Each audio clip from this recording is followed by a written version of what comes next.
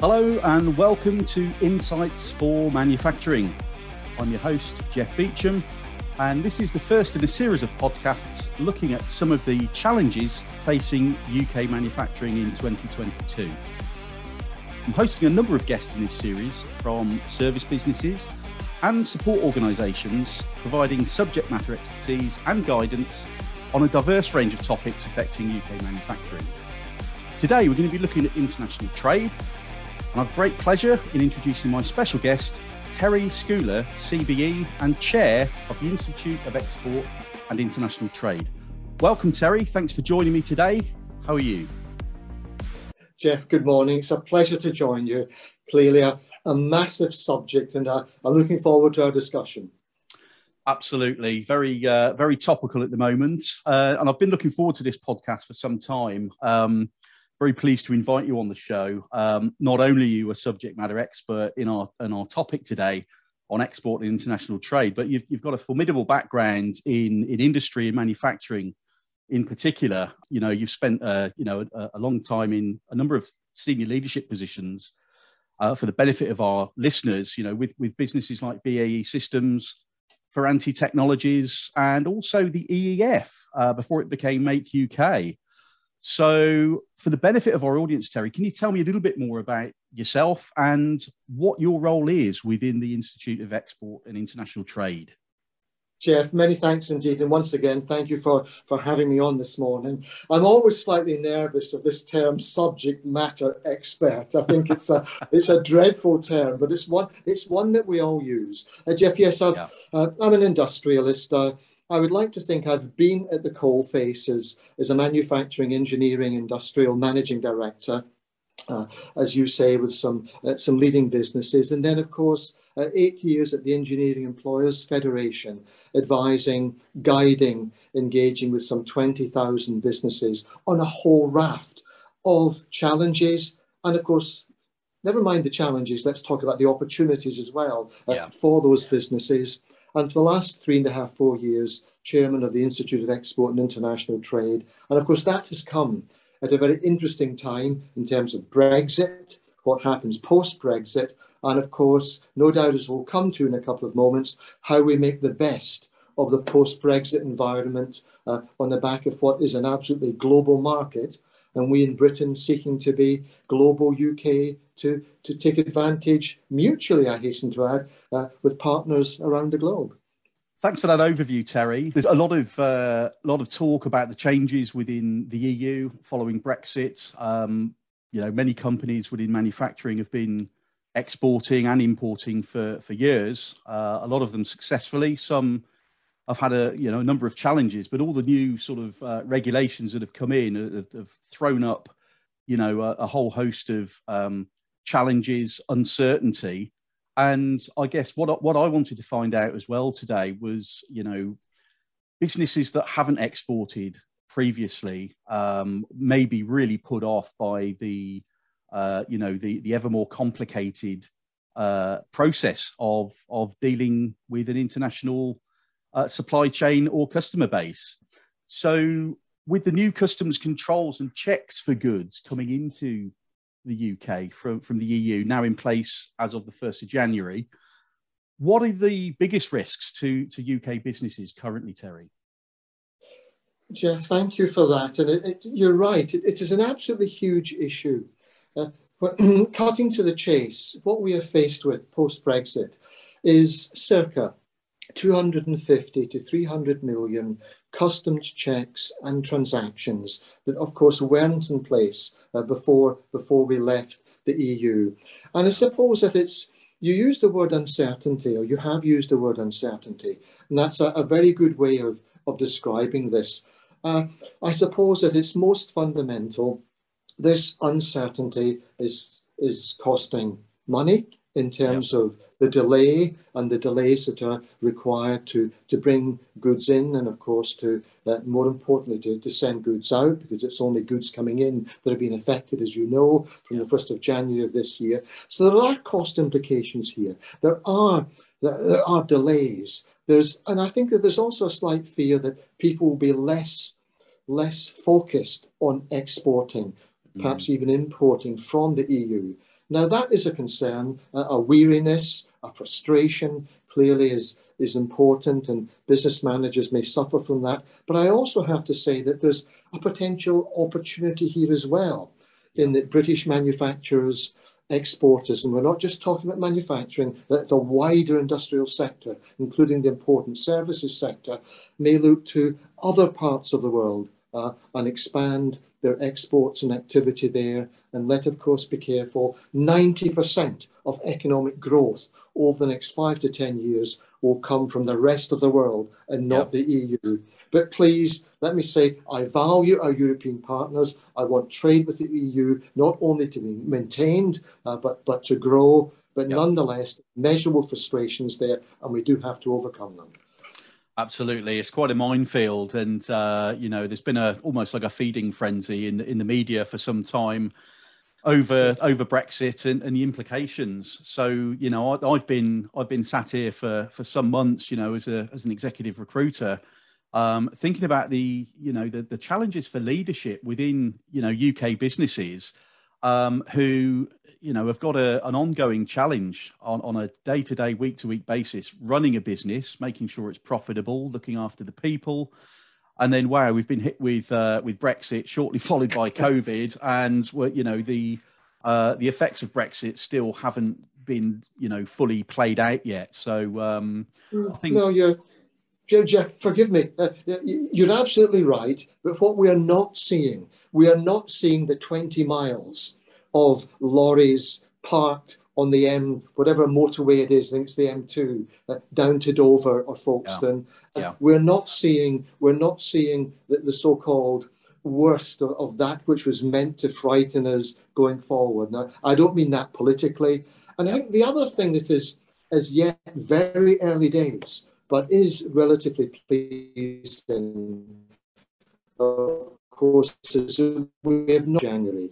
And I think my interpretation of that is that we're seeing government and the border force, customs officials utilising a light touch approach to goods coming in, as opposed to perhaps one could argue perhaps some of our European partners vis-a-vis our trade into Northern Ireland and the early days of crossing the Channel, perhaps we were seeing elements of bureaucracy that were being overinterpreted as per the trade and cooperation agreement. But it is early days vis-a-vis us imposing regulations on goods coming in. So, yeah, but fingers crossed, this will not be as bad as a number of commentators fear. I'm sure that's the case. And yes, I'm a strong advocate of this all getting sorted out sooner rather than later, and businesses being able to operate, you know, effectively and with confidence, really. So indeed. Sorry, what are your members asking you for support with the most, Terry? It varies, of course, on the size of the member company and where they operate and how they operate. But I think if I look at the SME sector, the smaller business sector, over recent months, obviously, and in particular, perhaps on the 1st of January, many of the challenges they face are, of course, tactical. They are down at the coalface, managing this on a day-to-day basis. How do they fill in the forms? How do they manage VAT? How do they get freight into the country, out of the country? And then, of course, that is, if I look at the 100 or so telephone calls we've had into the helpline since the 1st of January, then probably about 50% of those calls have been around those issues of VAT, form filling, and just how to manage the day-to-day process. I think also we're seeing a recognition of, okay, we may have challenges with the EU, and how can we, the Institute of Export and International Trade, then help them understand what other markets are out there, what other markets should we target, and how should we go about doing them? What is that first step on that journey to exporting? If they haven't exported at all, or they are looking to widen their market base from that of the EU. So a number of challenges, but please let us be positive here. We're looking at economic growth measurably across the economy for this year, including the manufacturing sector of some 4.5%. But there is clearly challenges and work to be done. Absolutely. Well, let's look at it as a glass half full. Lots of challenges, but it's all doable. So we've had Brexit. It's been said the UK has got a once in a generation chance to shape the way the UK trades with the rest of the world. We've already had some new trade deals. There are other, future deals in the making, and that will inevitably provide fantastic opportunities for UK businesses. How can the Institute of Export and International Trade directly help and support UK manufacturing SMEs the best? Where is the help most needed, do you think, moving forward, Terry? Well, let us perhaps look at the environment for a moment. And what we've got here is the rollover of some 67 or 68 formerly EU trade agreements rolled over, of course, from a UK point of view. Yeah. And I think what we're seeing now going forward is that the last 2, 3, 4 of those agreements have not simply been rollover agreements, but when we look at the agreement with Japan, the putative still to be formalised agreements, fully formalised agreements with Australia and New Zealand, we're seeing much more targeted agreements that the sectors that are important to our economy here. Also provision, of course, for UK services, which make up 80% of our economy. So how can the Institute help? Well, there's an advisory role here. There's a guiding role.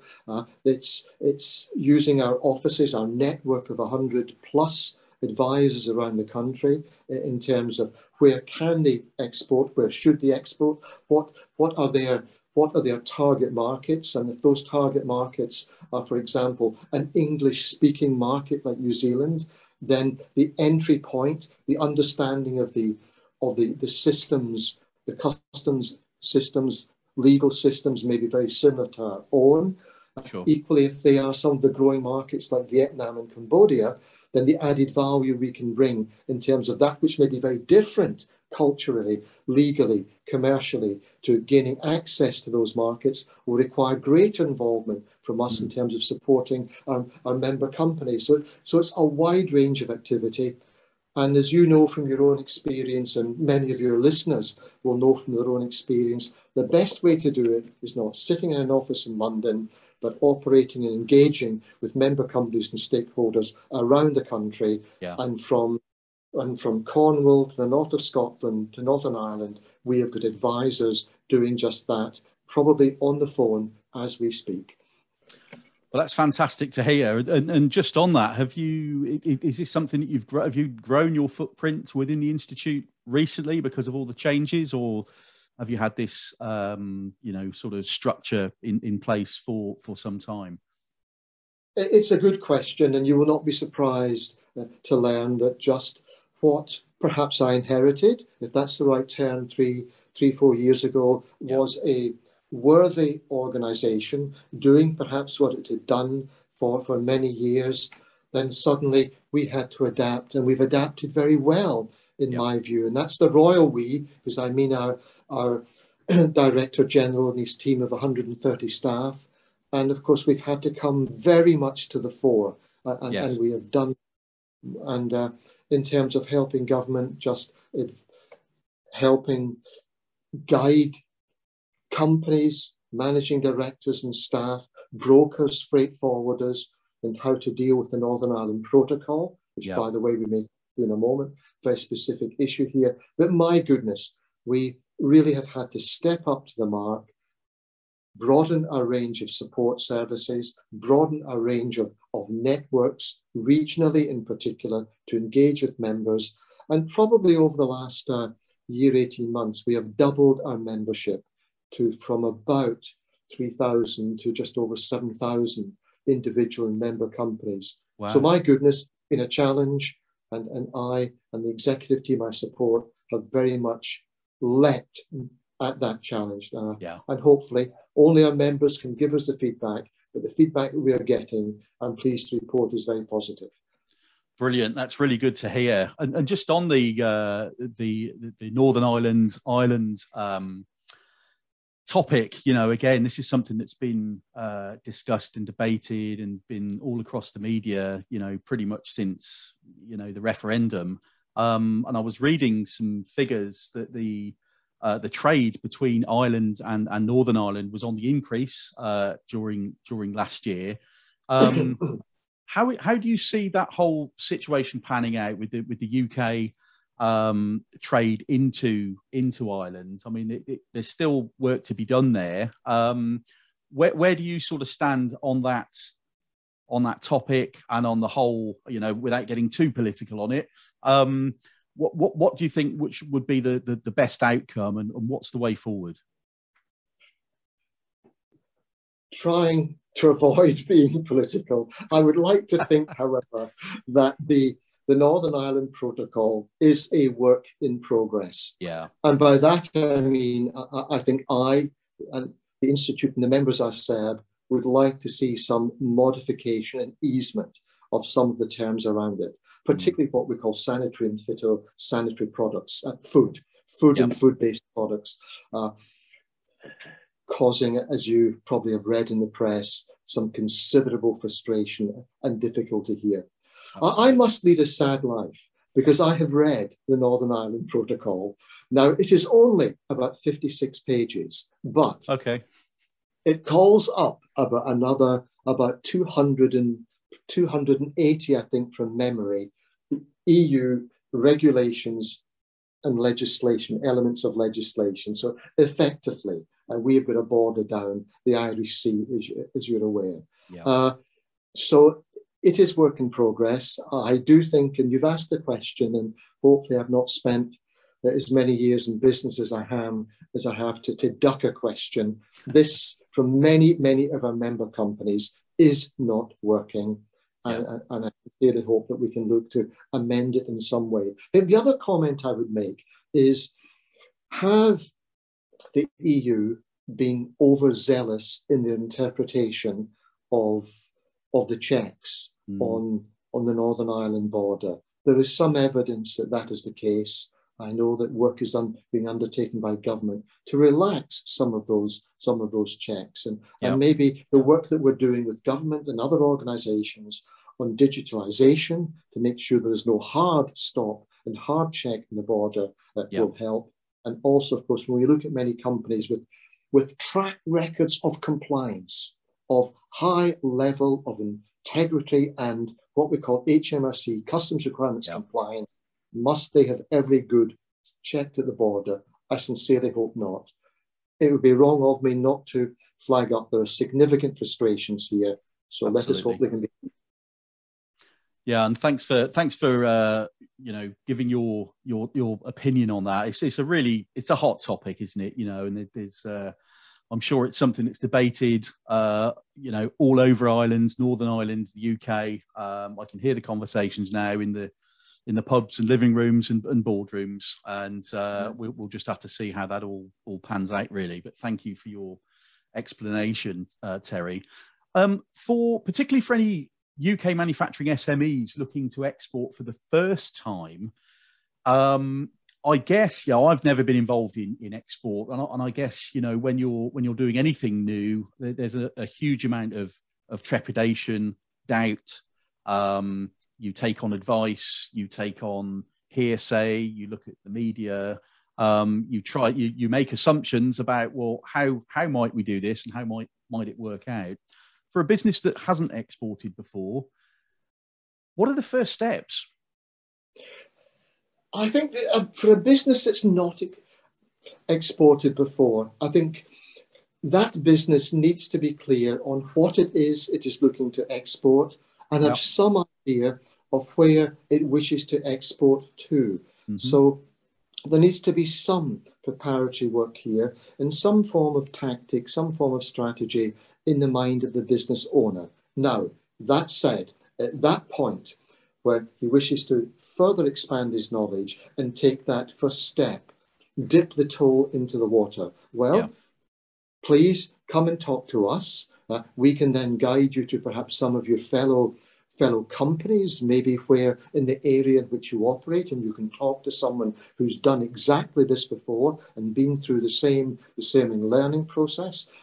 We can point that individual, that business manager, male or female, small or medium size, which is the area we're talking about at the moment, in terms of maybe some trade mission, some form of exhibition, just to dip the toe in the water, and invite them to and facilitate meetings with embassies and or trade councils in the area, in the target area that they're interested in. So yes, it's a matter of just learning, and there are a lot of avenues in which to do that. And I have to say also, the Department of International Trade has a strong regional network. We know them closely, we work with them, and they can be also very, very helpful. So I think peer advice, look at trade missions, just talking to those that have done it before, looking at the help lines and help regimes that are there, all adds up to a picture which I hope would encourage that business leader to get on that plane for the first time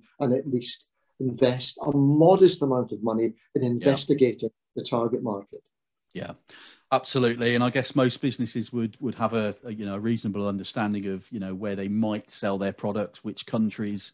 They would probably do their own, sort of market analysis of where the hotspots are of opportunity. But it's the doing the do, isn't it? When you haven't been through that export process before, it's all about gaining that knowledge and, I guess, doing your due diligence. Do you think again, without wanting to go down the political route, but do you think UK government has provided clear enough information and support around all of the changes around Brexit and the documentation? And I've been on the UK Gov site a few times, and because I don't do this work day in, day out, it's quite bewildering to the likes of me. But for a business, that's maybe dealt with international companies from a supply point of view already, which most would. The thought of exporting could be quite daunting. Is there enough information and clear information coming out from UK Gov on that?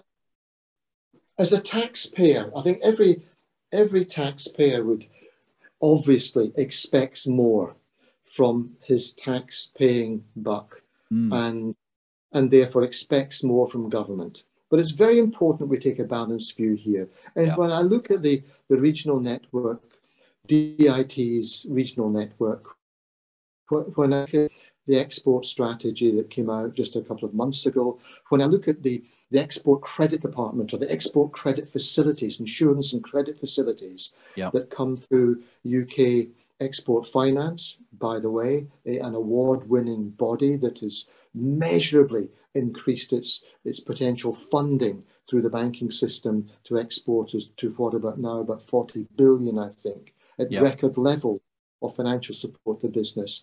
I do have to say that as a nation, there is a lot of government support for industry. There's a lot of government support for exporting. And yes, I think while we could always expect more from our government, in all honesty, I don't think I can fault that which is out there.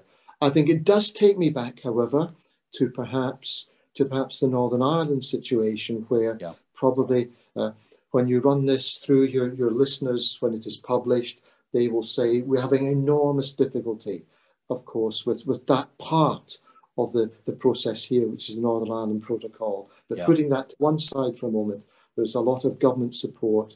And maybe my comment also to government, however, is that perhaps that support is not well known. Perhaps it is not promoted or advertised enough. And that was one of the points that we picked up in a survey I recall doing some time ago. So government, thank you, but perhaps more could be done, and also promote better that which you are offering British companies. That's a really fair comment, Terry. Thanks very much for sharing your views on that. So looking forward to the rest of 2022, what's your outlook for the UK engineering and manufacturing sector, in particular, medium and smaller enterprises? I am cautiously optimistic. I look at firstly our overarching economic growth for this year, which, although just marginally eased down, in fact, in the last couple of days by the Bank of England, I think is still what, about 4.3 to 4.5%, the best of the G7. So our economy, barring any further destructive and potentially tragic COVID variant, I think, is looking very strong. The manufacturing sector is in good heart. It is rebounding well with similar growth prospects. I'm also pleased to report that we're seeing increased levels of investment, whether that be capital, innovation, technology, and or whatever, into the manufacturing sector. I think we're still seeing some significant issues with supply chains, and as ever, it will be the smaller businesses that you specifically alluded to that will suffer from any supply chain issues, perhaps more than larger companies which can afford to seek dual source elsewhere. But I think that, as I say, we're seeing growth, we're seeing investment, we have a global market out there, and I am cautiously optimistic that our economy, within that economy, the industrial sector, and something that is dear to our hearts, SMEs and medium-sized businesses, will benefit strongly from a post-Brexit, post-COVID recovery. Absolutely. I think it's going to be exciting times. Still a few headwinds facing everybody, but UK manufacturing in particular has been so resilient over the years and has got through every challenge that's come to hit it over decades. So I'm sure things will come good. Did you want to make another point, Terry, or shall I go on to the next? Yes, I was just in terms just of the health of the sector. I look at our universities. I look at government support to technology innovation, which is pretty measurable. I look at the top universities we've got and just their ambition. I look at more and more. Evidentially, businesses of all sizes now working more and more with universities in the research department. And I look at the capital investment coming in, what we call foreign direct investment coming into the country. There's much to be done here, but I look forward with optimism. And my messaging, of course, to UK business leaders is grasp that, move forward, be prepared on occasions to take some form of calculated risk. And that's an important term, calculated risk, in terms of growing your business and growing market share. Super. And finally, what about the Institute of Export and International Trade? What are the plans for the future? I understand you've recently opened a new office in Nairobi, Kenya. What's next? Indeed, and we very much are growing, and we're growing strongly, partly in line, of course, with supporting government and its initiatives here in the UK and, of course, around the world. And I'm delighted to report that international trade, stating the obvious, is a global activity. It helps to reduce tension. It helps to one of the most important statistics that I have ever read about mutually beneficial international trade is that it's taken about 2 billion people out of poverty over the last 20 years. So we are currently working with 11 sub-Saharan African countries in terms of helping their governments and their officials understand the machinations, if that's the right term, about international trade. We've just opened up, as you so rightly say, an office in Kenya. We're looking at opening up an office in West Africa now, in Ghana. And we look at these parts of the world, sub-Saharan Africa, South America, where there's huge opportunity for mutually beneficial trade. And by that I mean for absolute clarity, not those countries just being a market for our goods, but helping them develop so they move away from more staple products to developed markets in their own right and industrial hubs. And we've seen that, of course, in parts of the Southeast Asia, as you're aware. So it's a very exciting time. Wonderful. And it's really good to see that sort of collaboration for a better world in general. Absolutely brilliant. Well, Terry, it's been a pleasure to speak to you today. What's the best way for businesses to contact the Institute of Export and International Trade if they've got any questions following our discussion today? We welcome people contacting us. Please, our website is there for all to see. There are contact numbers and contact email addresses on that. And please, I urge them to do so and would welcome it if they did. Fantastic. So that wraps up today's episode. I hope you've enjoyed our discussion. Thank you again to Terry Scuoler. Thank you for listening, and look out for the next episode of Insights for Manufacturing. See you next time. Bye-bye.